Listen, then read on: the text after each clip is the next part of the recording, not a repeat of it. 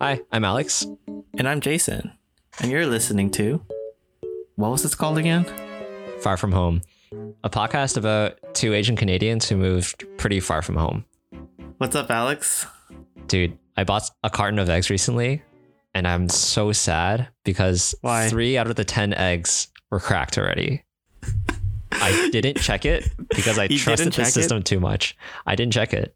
Alex, you always check the eggs. Why are you not checking the eggs? I don't know. The packaging looks so nice that I just trust it. And I feel like in Singapore, the eggs are just higher quality, but apparently not because 3 of them were broken. The eggs are quite high quality here too. Do you feel like you're just too good to check eggs at this point? No, it's like the packaging looks good. Yeah. First world country. I was complacent. Alex, think if you only check the eggs, think of all the money you could save for all the t-shirts you could buy.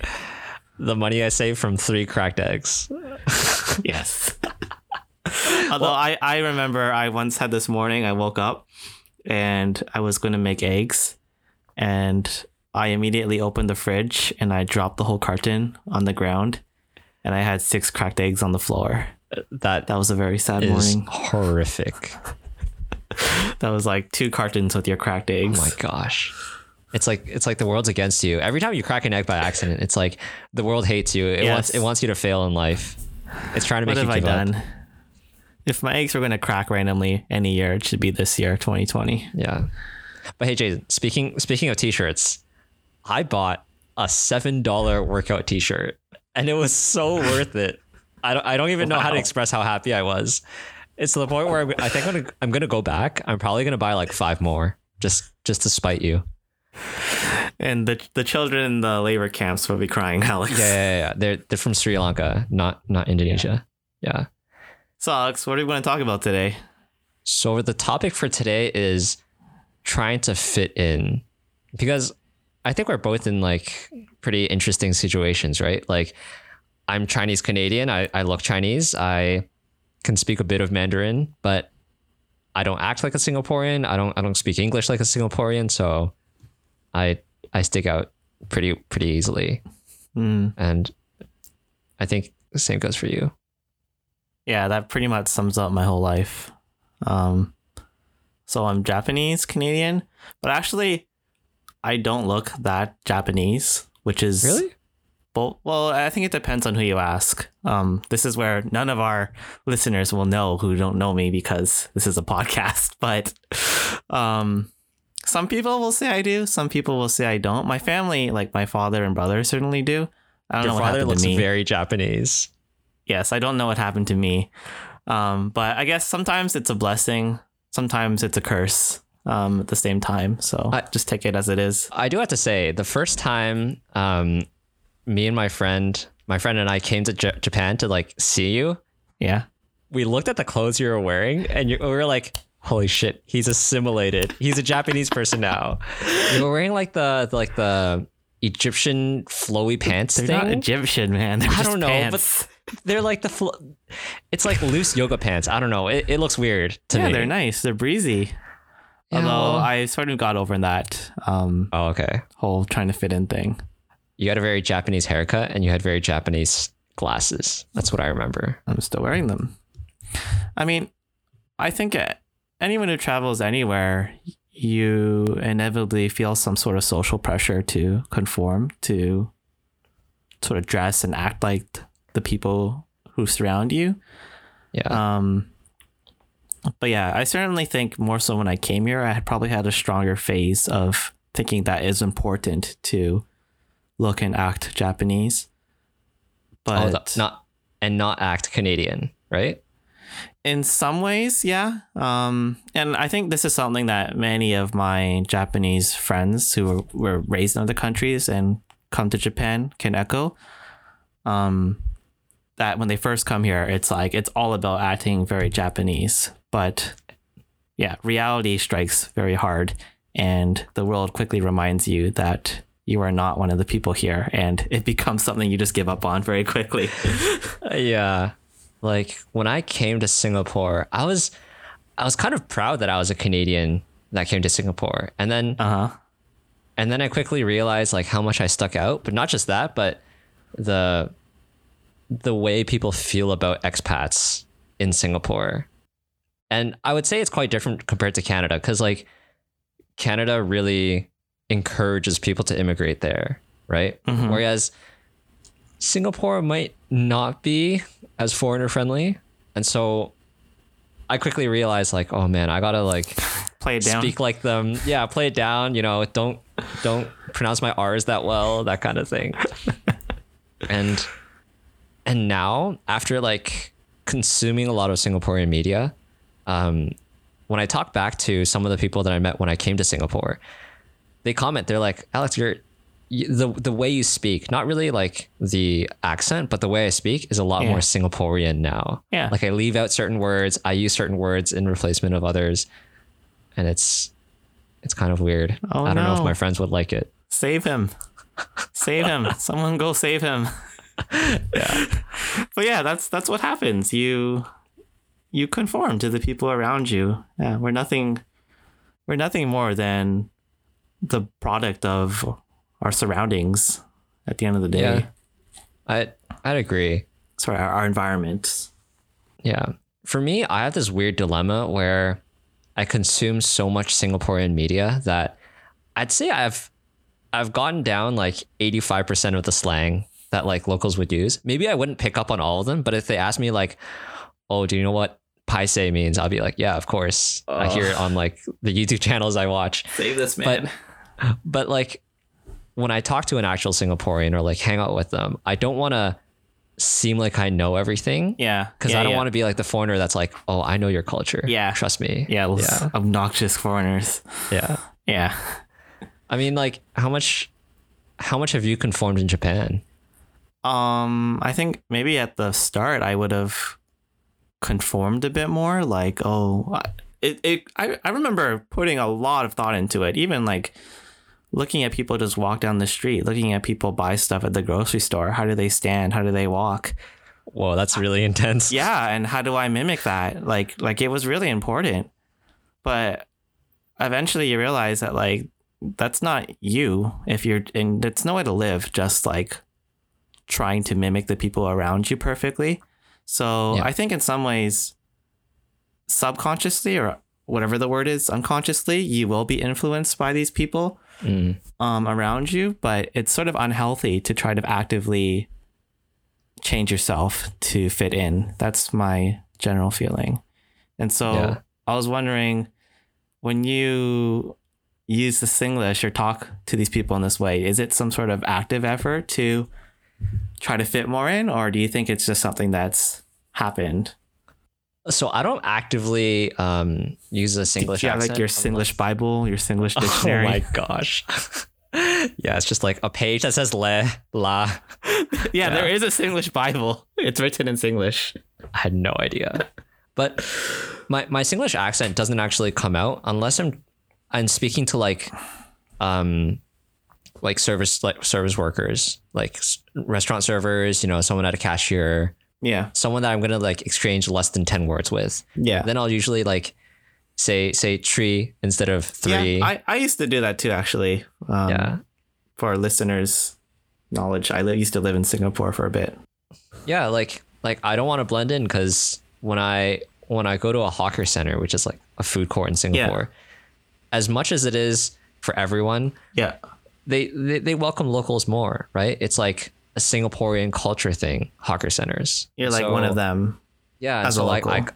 I come in, I start speaking my like Canadian English, and they're like, "The fuck? Yeah. Who this?" Yeah. Yeah. I know exactly what you mean. Like when I used to live in Singapore, like again, you don't want to like disturb the environment that you're in.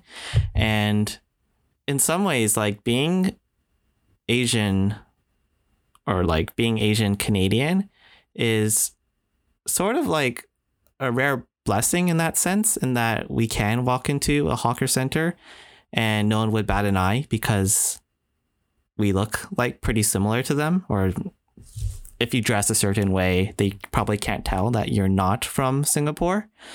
Um, and so that's already like a little blessing in itself. And we don't want to really stand out, I think. And maybe that's partially an Asian culture thing and being raised with Asian parents where standing out is not seen as a virtue. Yeah. And so, yeah, I remember also being in Singapore and trying to order, like, can I get number 3, like, very quickly, and to order like them and pay like them and just like not disrupt the system and keep the peace. And I think there was something that felt really good about that, I will say. Yeah. You blended in Splinter Cell style. Yes. My cardboard box. Yeah. Like, for me, yeah, like being Chinese Canadian is such a blessing because I ask a lot of my foreigner friends, like if they have Singaporean friends, and most of them say no, or like one or two. And I think for me, even though I speak Canadian English, like when you look at me, it's like easier to relate to me because I'm Chinese looking. Yeah. Right.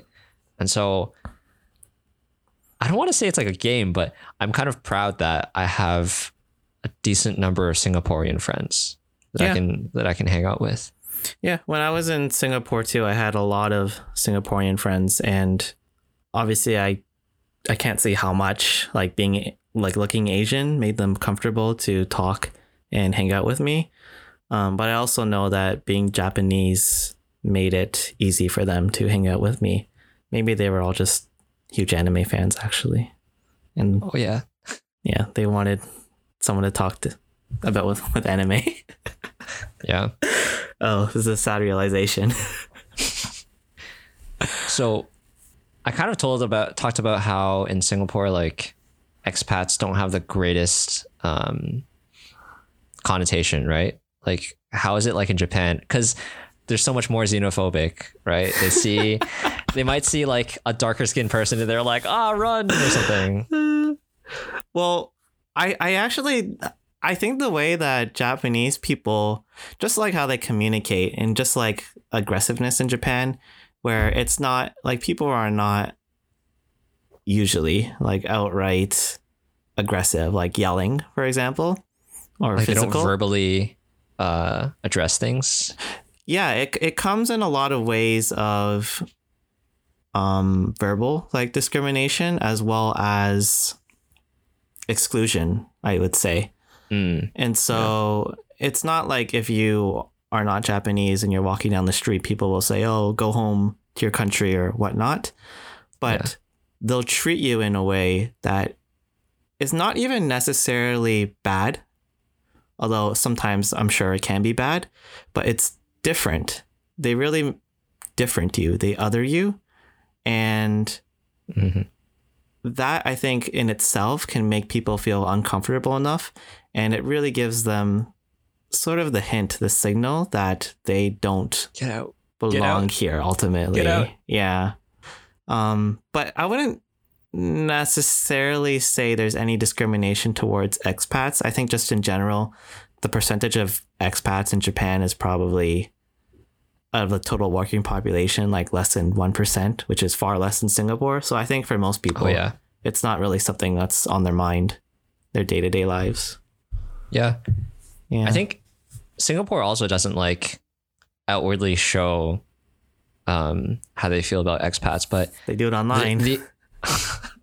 The exclusion part is very much true because I talk to my foreigner friends and they find it very hard to make local friends. Yeah. Just because like there's that distance they feel, and it ends up the foreigners basically just have other foreigner friends, and it becomes this like echo chamber, right? Yeah. I imagine it's the same for Japan. Generally, yes. I will say so, but I would also say that like I personally don't entirely blame locals for not wanting to make friends with expats, or necessarily like seeking out those friendships. I think expats just tend to be sort of like a revolving door community. You're here and then you're gone the next day. And so specifically for Tokyo or just in general, but more so in Japan, I would say, because people here usually don't stay too long. They get positioned here by their companies. on assignments, and then they leave after a few years. Because as Canadians, right? It's Yeah. like the complete opposite. Like the company I was working for in Toronto, Yeah. we would have people that weren't from Canada all the time. And the overall like feeling that we try to give them is that like, oh, we're so proud and happy that you chose Canada to immigrate to. I'm not even Yeah. kidding. It's like, oh, you're trying to apply for Welcome. PR. Like, dude, I'm rooting for you. Like, Yeah. I literally spent some later nights at the office just so like I could practice English with like 2 or 3 of them. Yeah. And it was like a camaraderie, right? Yeah.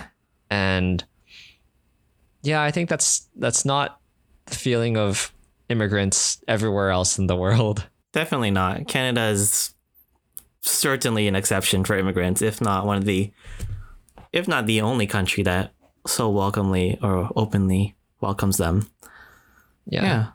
Cause it's cool because like I see immigrants in Canada so much more differently in that I'm happy that they can bring over their culture to Canada. Yeah. Like there's okay, it's not a new Vietnamese restaurant, but like there's a Vietnamese restaurant owned by actual Vietnamese people. Yes. And I think they're like first or second generation, but yeah, like their restaurant has been doing so well. Okay, pre-COVID, but their restaurant was doing so well because their food was so authentic.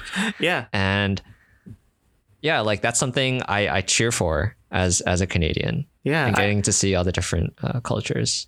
I remember going to Ho Chi Minh City once, and this local Vietnamese person said, "Here's the best pho pha, whatever you want to call it, in the city." And then Yeah. we tried it, and we're like, "It's good, but it's no Shots better. fired? It's no better Oh. than something you would get in Oh. Toronto." So Yeah. I felt sort of bad at that point. But I think it's interesting how we say, Canada is so welcoming and open to new immigrants, and we encourage them even to bring their cultures to the country. Yet at the same time, I think, I don't know about both of us, but at least myself growing up, sort of also did have some, not troubles, but like a lot of thoughts around fitting in and really belonging in Canada. Yeah. So was that something you ever experienced? Yeah, definitely. Like growing up, the communities in my elementary, middle, and high school, like there were not a lot of Asians, whether it be like Chinese Yeah. or just any East Asian. And so it was like a slippery slope, right? Like trying to fit in, but not looking like them. And I'd say it was hard. It took a toll on my mental health. And Yeah. talking to my brother, who was like a few years older than me, there were even less Asians when he was at my school. And he actually really regretted that my mom moved us from like a super Asian community to like a more Western Yeah. Caucasian community. Yeah. I also grew up in a very, I don't know what the right word is, no Asian area of the city.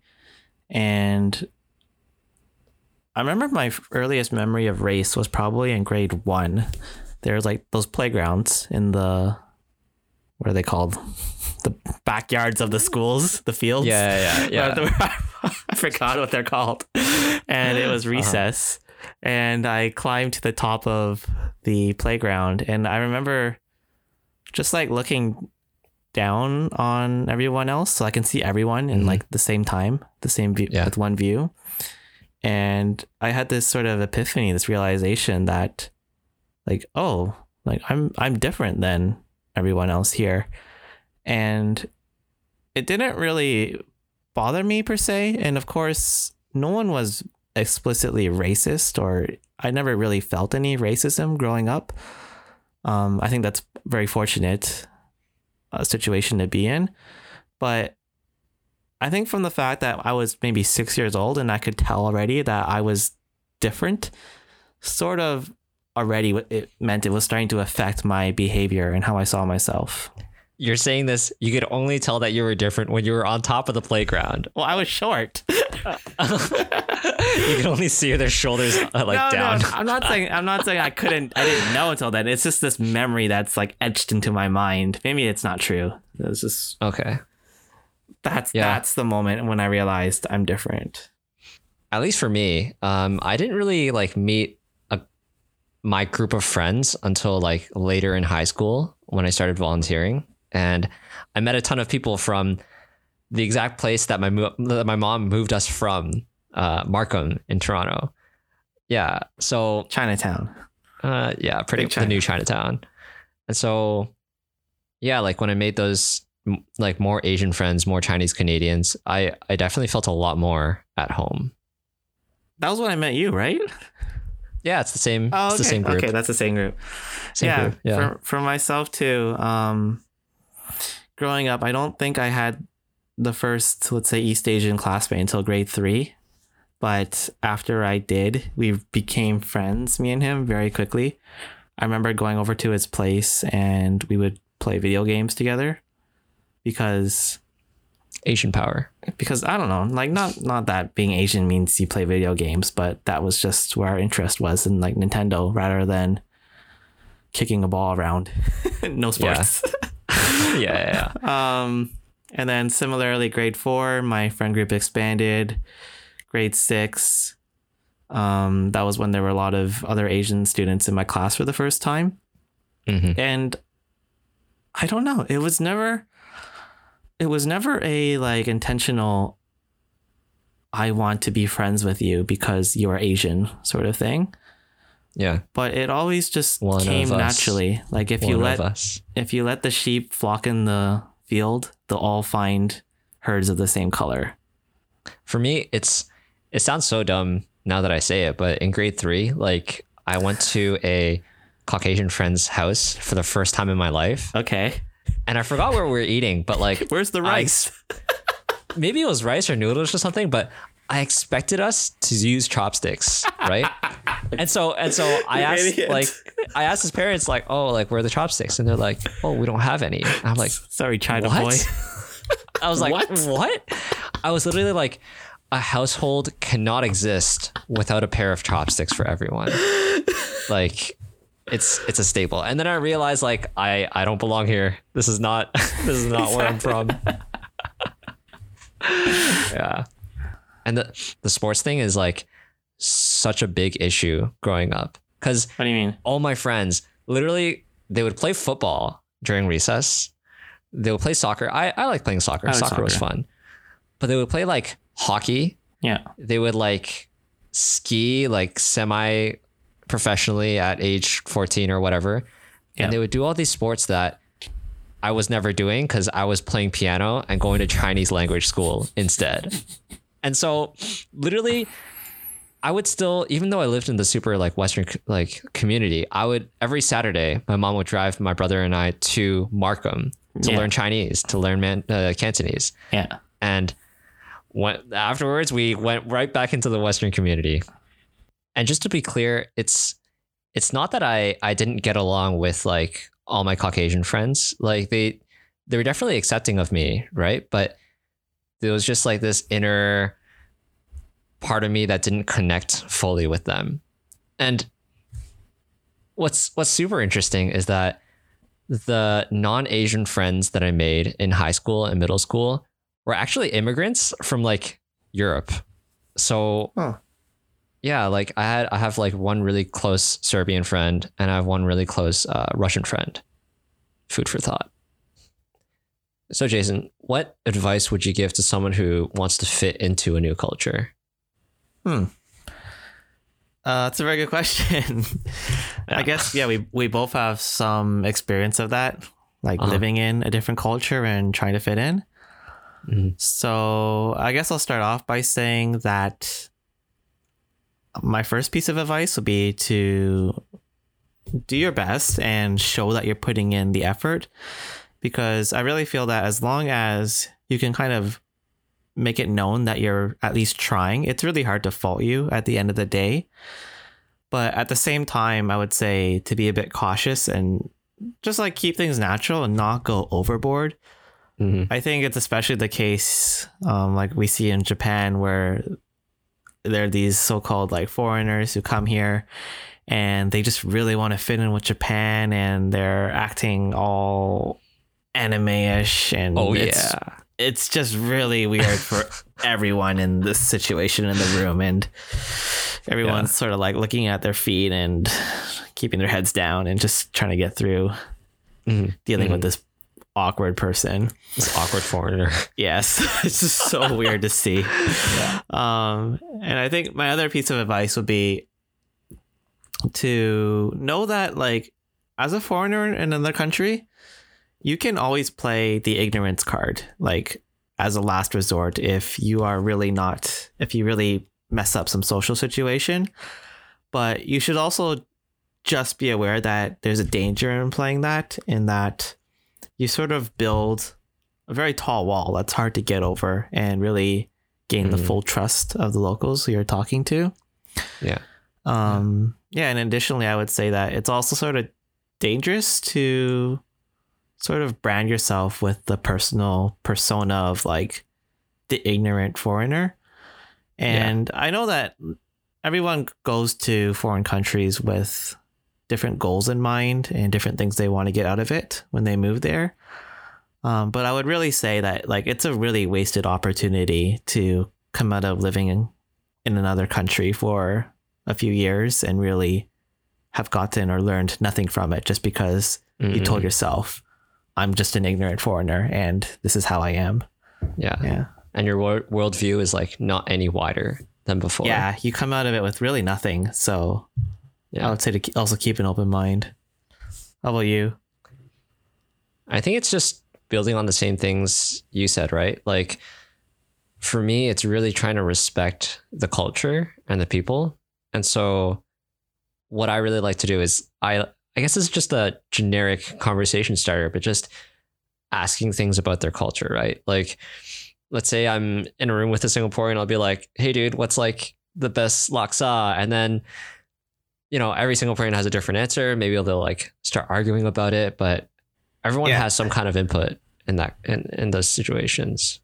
And like, there's so many things that might be different compared to where you're from. So what blew my mind is that public schools in Singapore start at, like, 7:30 a.m. Like, I can't even imagine waking up that early, like, growing up. I used to always miss waking first up, period. not even going to school. Yeah, not even going to school, waking up. I always missed first period in high school.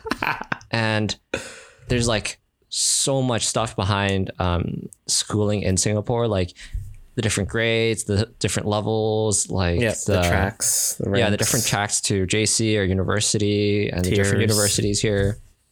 And then there's also, like, NS, which is, like, national service. Oh yeah, and then there's, like, a bunch of other stuff that I'm really ignorant towards, but, like, it's super cool listening about that. Yeah. And so, and then, oh man, dude, something I love asking Southeast Asian people is stuff like, have you experienced winter before? Yeah, exactly. And I know I talked about this in my last podcast, but, like, like, a lot of people never need to wear a winter coat in their entire life. Probably not even a jacket. Yeah, not even a jacket. Let alone a winter coat. Yeah, like I said, sandals. Lucky. Yeah. Lucky kids. So, have you made mistakes while trying to fit into the culture? Well, yeah, of course. Okay. I think, like, going to any country and trying to fit in means that you're inevitably going to make some mistakes, right? Thinking back to when I came to Japan, there were a lot of mistakes I made that I didn't even realize I made until after. And so it's very possible that even till this day, I'm still making mistakes and I just haven't quite realized it yet. Especially because, like, Japanese, the language, has a lot of things that can't be translated into English and things that you say that there's no equivalent to in English. So many nuances. And so you're just often, like, I was saying the wrong things at the wrong time. And it's also, the grammatical structure is set up in that there's different levels of politeness. And so you're always supposed to talk to people you don't know with quite a high level of politeness. but what I probably like misread this in a textbook, but I read that because customers in Japan are like the top level of respect. Like everyone, like store clerks must talk to customers with like the highest level of respect. Yeah. But what I always thought was that therefore by being the customer, I was at a higher level than the store clerk, and therefore I could talk downwards to them using the lowest level of respectful language in Japanese. Yeah. And so for my first like month or two, I just went around to every store and like City Hall, getting all my procedures done. I just spoke with to everyone, just like the most casual, like gangster. You're giving everyone like a verbal middle finger. Yeah, like rude Japanese, and they almost have been like, what the hell's wrong with this guy? But I mean, I'm sure they realized I wasn't from here. Yeah. Does it take long for them to notice that you're not from here? No, not long at all. Some of them, like some of my friends just say like, yeah, like I can just tell you're not from here. Yeah. Is there a word to describe like someone that left and then came back as in Japanese or something? Yeah, there is. It's called kikoku shicho, where it means to return to the country. Kikoku. And then shijo means, for some reason, it means like little girl. Yes, the perfect like adjective child. for you. It like no one knows why it's girl, but it's children who like left the country and then returned back. But that's really referring to kids who were born in Japan, spent their childhoods abroad, and then moved back. Whereas I wasn't born here at all, so I wouldn't be called one of them. Yeah, dude, I have such an embarrassing story for Cantonese. So like in Cantonese, there's also a specific term. It's called joksing, and because there's like so many words with the same tones in Cantonese and Mandarin, right? Yeah. I literally thought joksing meant catch star. So like you go to a foreign country to like, I don't know, try and make it big, and that's how your life is. And then I literally thought that until last year or like a year and a half ago. And I looked it up and I Googled it. And it's growing bamboo. It's nothing like catching star. And it's like growing bamboo because like, oh, they'll make it there eventually, that kind of thing. And so that's the meaning. Because I thought there was such like a high connotation with catching star, I was like, oh yeah, I'm proud to be joksing. I'm proud to be this. And then I realized I'm just like dissing my own self for like defecting to a different country. I'm just a stupid bamboo. Yeah, I'm just a stupid bamboo. Yeah, that was awkward. So many mistakes. But in Singapore, something, man, because I don't know, for me, ordering food is always so challenging at hawker centers. Because yes, things are in English, but sometimes you don't know how to order something, or like something might have a bunch of different options, or the staff don't speak any English. Yeah, that too. A lot. Yeah. And like for me, I was asking my Singaporean friend recently, and so you can get something called like wonton mee, or just like I don't know, like noodles and with some like fish balls or something like that. Yeah. What's weird is like you can ask for it in a soup or dry. Or you can get the dry. Yeah, I like the dry ones. I always get the dry one. But what always confused me is that they give you a bowl of soup on the side. On the side? I know. So I was literally like, did they hear me wrong? I need to is it called like wet wonton mee, but I put a bit of the soup so it's like wet-ish? Yeah, and I never understood that. I'm like, it's 30 degrees. I'm outdoors. Yeah. Why do I want this bowl of hot soup? And so like my Singaporean friend like gave me the revelation of you just drink the soup like normal. You drink it. Yeah. Or if the noodles are too spicy, you put some of the soup in. Oh, and I was just like, knew. Oh, okay, that makes sense. But ordering food is always a challenge because, okay, another thing specific to Singapore is you might be ordering like a plate of fried noodles, char kway teow, right? Yeah. And then the price is $4 / $6. Yes. And then I never understand how to order it because It's I don't not know, made char kway clear. teow, large, but then there might be like a middle one. I don't know if they're referring to the small one, the medium, or the large. And so I asked a Singaporean recently about this too. And what they Don't you say just is say the amount? no, what they say is they say it in Chinese. So you say like char kway teow 小的 and 小 小 is small. small or 大的, right? Yeah. And then I'm just like, but how do like Indian Singaporeans order this stuff? And to this day, I still don't know. Maybe Oh, I'll okay. ask an Indian Singaporean eventually. But Okay, if there are any Indian Singaporeans who have an answer, we would like to know. yeah, ordering food is always a challenge. and I try to start speaking Mandarin first because I want to practice my Mandarin. But the thing is, I mostly speak Cantonese, right? Like my Mandarin sucks ass. Okay. And so I'll try an order. They'll like try and confirm or like ask me what I want for an option. And then I'll just be Yeah. like, and then I reply in like my Canadian English. And then they give me like a disapproving look. Not actually, but like that's how it feels. Yeah, I know what you mean. At least there's the option to fall back on English in Singapore. That's true. That's always That's nice. Yeah. Wish I had that sometimes. Do you ever have to pull out a Google Translate in the middle of a conversation? Because you just No. don't know what they're saying? No, and I mean, 99% of daily interactions, I would know what they're saying. Yeah, because it's simple enough.